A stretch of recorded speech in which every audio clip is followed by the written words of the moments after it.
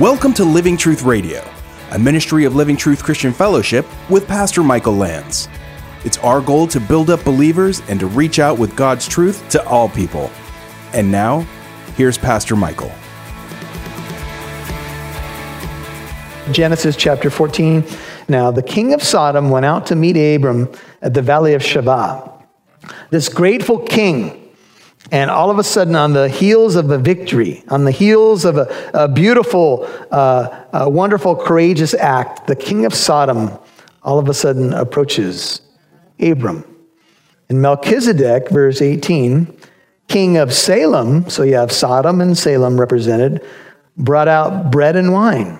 Now he was a priest of God Most High. In Hebrew, that's El Elyon. So here's Abram, returning from this great victory, trusts God, saves his nephew, all these people, and all of a sudden the king of Sodom comes up. Now the king of Sodom, we've already learned from Genesis 13 that Sodom's already this terribly wicked place. I'm sure the king is wicked as well. He rules over the place after all. And he's going to come and he's going to proposition Abram. What he's basically going to say to Abram is, there's a brochure here for Sodom. It's a wonderful place. It's very, very lush, and he's going to show him the travel brochure. How many of you come off a great spiritual victory, you've trusted God, you've walked in the promises, you've been courageous, and all of a sudden you get a strange visit from the king of Sodom. Boy, have I got a deal for you. And you're like, boy, I've never met you before. Oh, I know you. You see, here's what I'd like to offer you right now. And on the heels of spiritual victories and mountaintop experiences, you and I have to be prepared for a knock at the door from the king of Sodom. Sodom represents the world and all that's wicked, so the king of Sodom could represent Satan. And Satan often comes up and he offers things to us, on the heels of great spiritual victories. When we're feeling pretty good about ourselves, I'm sure Abram was rejoicing in God, but there would be a temptation to say, boy, weren't we brave? Wasn't that a cool plan we drew on the napkin? You go there and you go over there. We'll do it at night. Oh, it's awesome. Abram, oh yeah, wow. You're old, man, but boy, you were impressive. I saw you leap over a couple things and hit that dude and whoa, yeah. All of a sudden,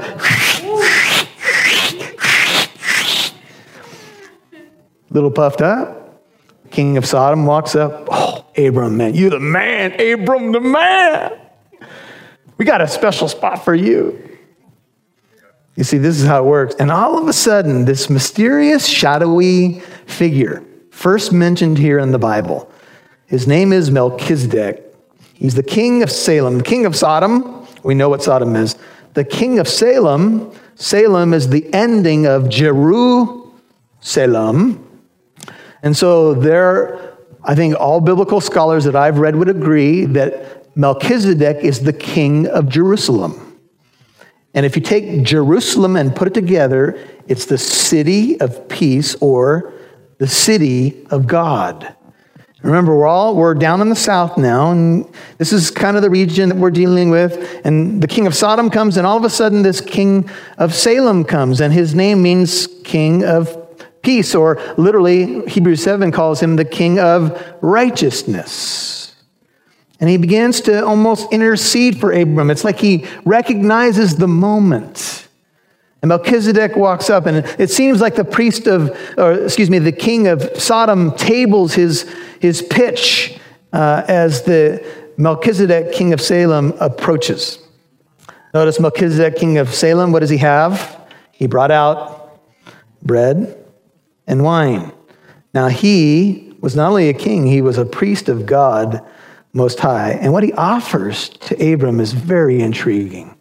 He offers bread and wine at a crucial moment in Abram's life. Here comes this Melchizedek. And if you've studied this topic at all, you know that there's many opinions on who Melchizedek is. Mysterious Melchizedek. How do you even say it? Melchizedek. And who is he? Well, some people say he's an angel because of the description in Hebrews 7. And some people say he's a theophany or a Christophany, an appearance of God in the Old Testament. And some people say, maybe he's Shem, and maybe Shem's still around. But if he's Shem, why would he have no genealogy? Because Shem was the son of Noah. That doesn't make sense. And other people say, no, he is a human, but his genealogy is not put in the Bible. And this is kind of a rabbinic way of saying it's not recorded in the Bible. And so he's a type or a foreshadowing of Christ. And he's got the bread and wine, and he's ready to intercede for Abram. And it's this beautiful picture of our intercessor and our great high priest, who, when the king of Sodom comes at us, he's ready to lend help in our time of need. Are you with me? This is mysterious Melchizedek, king of Salem. The writer of Hebrews says, concerning Melchizedek, we have much to say, Hebrews 5:11. It's hard to explain since you have become dull of hearing. For though by this time you ought to be teachers, you have need again for someone to teach you the elementary principles of the oracles of God, and you have come to need milk and not solid food. For everyone who partakes only of milk is not accustomed to the word of righteousness, for he is a babe. But solid food is for the mature, who because of practice have their senses trained to discern good and evil. The writer of Hebrews, he basically rebukes the people of the Hebrew church in the first century, full of Jewish people, for not knowing about Melchizedek. He said, I'd like to tell you about the deeper picture here, about how it points to Christ, but you guys are not even ready. Solid food is for the mature. There's a time to drink milk, and that's for baby Christians. But there's a time that you move on from the baby bottle. You know what I'm saying? There's a time to retire the bottle and have some steak. Everybody with me? Okay, it's an appropriate thing when a 1 or 2-year-old is going on a bottle. And the goo goo gaga, I gotta have my baba, and all that. We understand that. But there was a time, I've told this story before, where the bottle has to be retired and you have to tell your child, the baba is going bye-bye. And they say, what? Baba. Yeah, baba, bye-bye. Time to move on to solid food, kid. Here's a steak. They're one, Go ahead. Don't do that. But we're talking about spiritual things here. And it's time for solid food. Solid food is for the mature. Sometimes, I talk to people and they've been on a hunt for a church, and they go from church to church and they say, we've done the circuit, and most places we've gone to, you don't even have to bring a Bible, because they don't say open your Bible to something. It's just we make it easy for you. We're not going to do that. Solid food's for the mature. You want to grow? Then you need to get into God's word. And so Melchizedek blessed him, Abram, and said, blessed be Abram of God Most High, possessor of heaven and earth. And you're like, well, where'd this guy come from? I thought Abram was the only believer in the one true God around. Who's this guy in Canaan who's a priest king, and he knows the same God that Abram knows? This is pretty cool. Isn't it neat when you discover a brother or sister in Christ at your company? You're like, yeah. Why didn't I know? We've been working together for 20 years. That's always an issue. But anyway.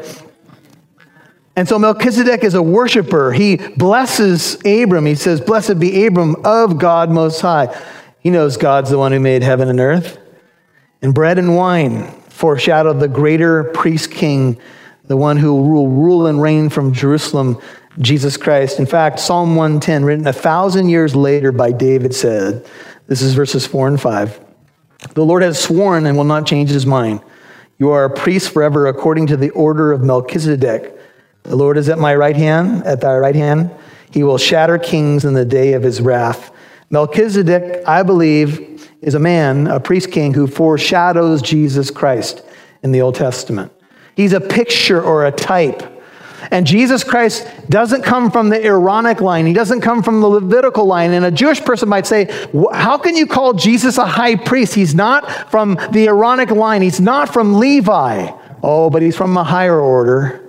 He's from the order of Melchizedek. And his priesthood is unalterable. He doesn't exchange it or pass it on to anybody. And it's eternal. In fact, Hebrews 7:25, write it down for your notes, which is kind of the conclusion of the Melchizedek treatment, says he ever lives to intercede for you. He has a perpetual priesthood, but he's also a king. And this is unique because in Israel, you couldn't be a king and a priest. Uzziah tried that in 2 Chronicles, I think it's chapter 26. He tried to go into the temple and burn incense, and God struck him with leprosy. He lived the rest of his days as a leper. You don't do that. The two offices were distinct, but in Jesus, he is King of Kings and Lord of Lords, and he's also our great high priest who can empathize with our weaknesses. Hebrews 4, verse 15, he can sympathize. Hebrews 2:18 talks about he gives help to the sons of Abram. Go back and read Hebrews 2, 16 through 18, and Hebrews 4, 14 through 16. And this is the picture. He blessed Abram. And you can see in the picture that we have up there, kind of what might capture this. Here's Melchizedek. Abram bows, and when you bow for someone to bless you, in the culture, it would be someone greater than you blessing the lesser. Patriarchs would bless their children and grandchildren on their deathbed, and it often had to do with a bow, and you would bow, and the patriarch, or the one who was giving the blessing, would cover you with their hands, sometimes put their hands on you or on your head, and they would speak a blessing into your life. And all of a sudden, Abram, returning back from victory with the king of Sodom, chomping at his heels, has this intermediary, this mediator shows up with bread and wine and gives him a blessing. It's almost as if the biblical picture is that Melchizedek intercepted Satan or the king of Sodom and strengthened Abram to overcome a temptation. And here's how this all fits together with Hebrews. The Bible says, when we're tempted, and we're going to be, we have a great high priest who understands, been through it all, yet without sin, empathizes, sympathizes, and gives grace to us and dispenses grace from a throne of grace that we might find help and receive mercy in our time of need.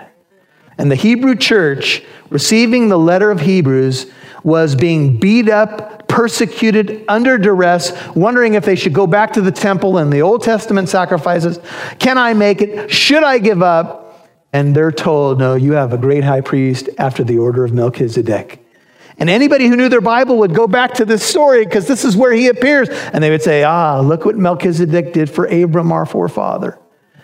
With temptation looming, and here's the offer that is going to come from the king of Sodom. It's an offer of goods. Notice, here's what it says. The king of Sodom, 21, said to Abram, give the people to me and take the goods for yourself. Now, Abram has every right to take the spoils of war. After all, he's the victor. He won the battle. He took the risk. He won everything back. Why should he give it back?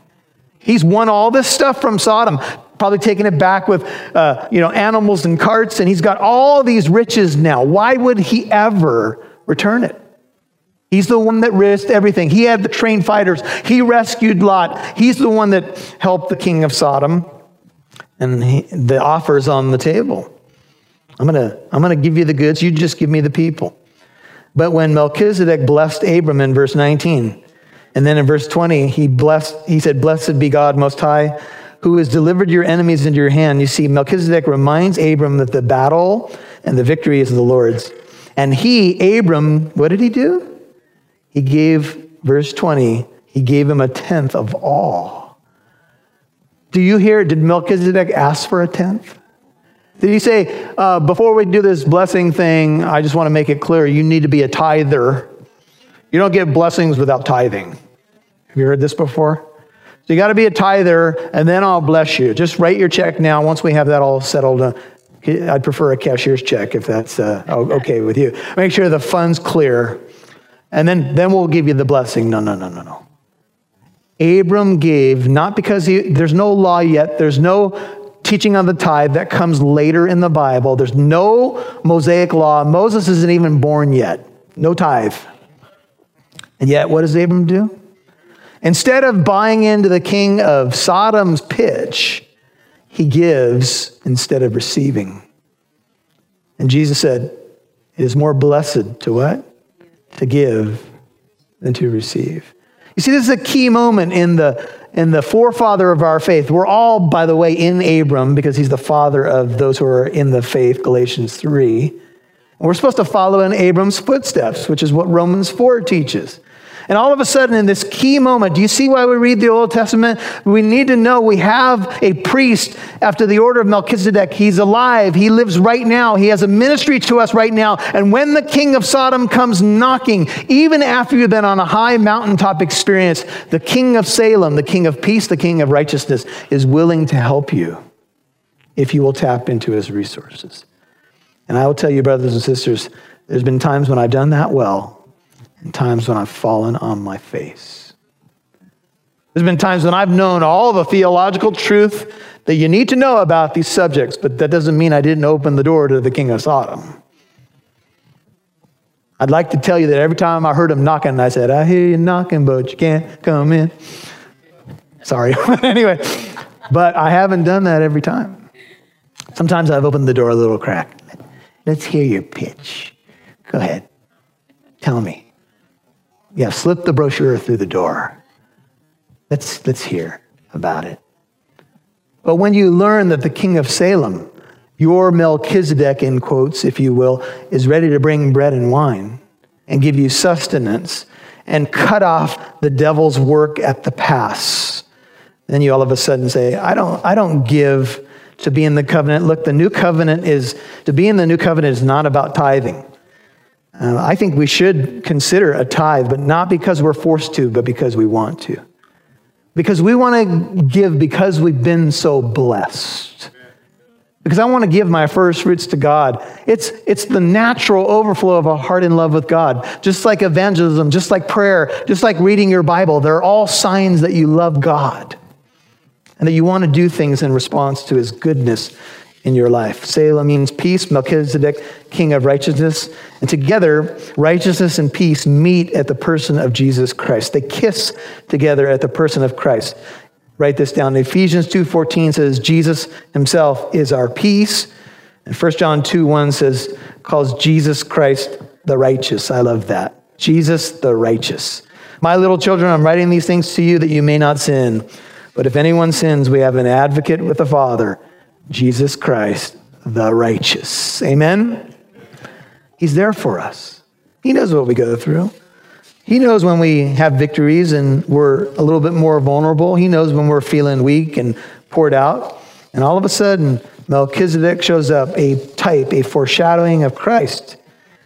And the king of Sodom makes his pitch to Abram. He says, give the people to me, take the goods for yourself. 22, and Abram, Genesis 14:22, said to the king of Sodom, I have sworn to the Lord God Most High, possessor of heaven and earth. The same description that Melchizedek gave of God, Abram gives the same. He's El Elyon. He made heaven and earth. He possesses everything. Salem or Sodom, which is it going to be? Abram had already made up his mind. Brothers and sisters, if you want to be more effective in the battle with your flesh, the world, lust, and the devil, you have to make up your mind ahead of time. Daniel made up his mind that he would not defile himself with the king's delicacies. Daniel 1, I think it's verse 8. He'd already resolved. He'd already made up his mind. And he's probably a teenager who was raised in the law, and he's taken captive to Babylon, and the king puts the stuff before them, and they're going to try to convert them, and they're changing their names, and they want them to embrace all that is Babylonian. And Daniel says, nope, I will not defile myself. Give me vegetables and water. Let's see who looks better after 10 days. You guys know the story. You have to make up your mind. And somewhere along the line, maybe on the journey back, maybe God spoke to him, I don't know. But God said something like this, do not take a dime from that man. Temptation's coming. Someone's gonna come before you and they're gonna make a pitch and they're gonna say, this looks good, it looks great, you should do this. And God says, when that comes, don't you take a dime from him. Don't do it. And Abram said to the king of Sodom, I've sworn, I made a covenant. This is heavy. So the Lord God Most High, possessor of heaven and earth, I will not take a thread or a sandal thong or anything that is yours, lest you should say, I've made Abram rich. I will take nothing except what the young men have eaten and the share of the men who went with me. Aner, Eshcol, Mamre, if they want some of the stuff, let them take their share is the idea. But me, I'm not taking anything that's yours. Because all glory belongs to the Lord. This is the most powerful and poignant scene that is before us. Abram's just won the battle. He's got a decision between Sodom and Salem, and he passes the test. Did he need more stuff? No. Did he have to try to justify it in his mind? We do this, right? Well, it's a little shortcut. It's a little compromise of my values, but it'd be really nice if we could add this to our portfolio. And there's a voice saying, don't do it. In this world, we're going to have all these voices come in at us, and it's just a little compromise. You'll be fine. You can do that. You can work for them. You can cut corners. You can lie. I mean, after all, you're saved by grace. You ever done that before? Lord, I know you're going to forgive me for what I'm about to do. Oops. Paul says, don't use grace as an excuse for sin. He had this good feeling. He was confident. He had the right. He had won the battle. It was his, after all. Sodom represents the world, all that's wrong with it. It's the direction that Lot chose to go, and look where Lot ended up. In captivity, almost dead, and it was because of Uncle Abram that Lot was saved. Do you have a lot in your life? My lot in life is fill in the blank. Always saving that God. Sick of it. Don't know if I'm coming to his rescue again. I understand. And here's Melchizedek bearing bread and wine, two things that represent the new covenant and the ultimate priest king, Jesus. He, through Melchizedek, is interceding for Abram, and his current ministry is to intercede for you. In fact, the Bible teaches that day and night, the king of Sodom, in quotes, accuses you before the Father. You know that? Revelation 12, I think it's verse 10, says, the accuser of the brethren accuses you day and night before the throne. But you have an advocate, a priest according to the order of Melchizedek, whoever lives to intercede for you. This is the beauty of the new covenant.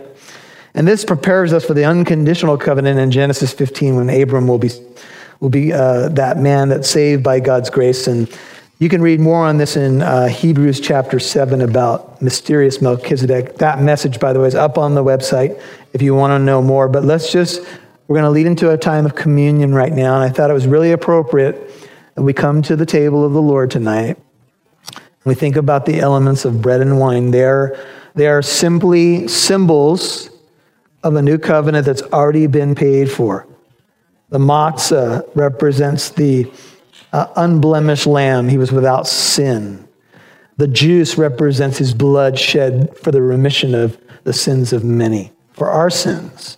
And if you know him tonight, when you come to the table, just grateful. Amen.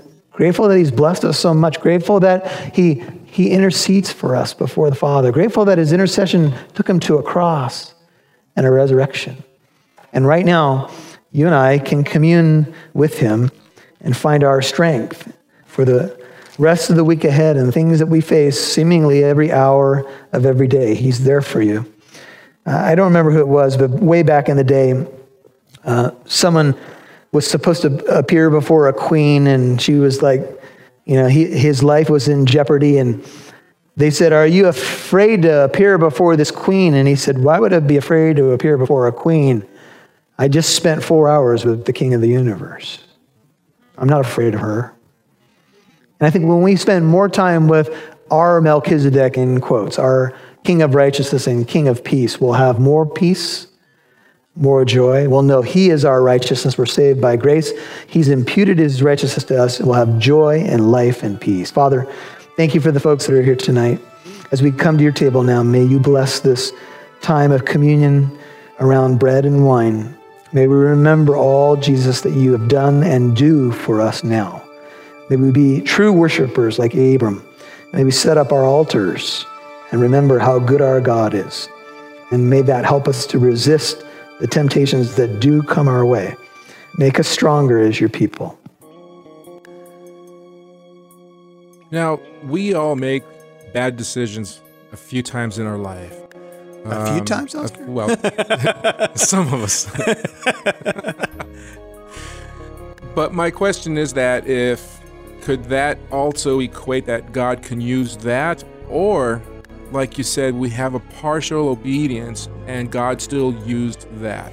Well, if you look at the New Testament commentary on Abram, or later called Abraham, he is held up as a man of faith in Hebrews 11, the Great Hall of Faith, in Romans 4, and we're told to follow in his footsteps.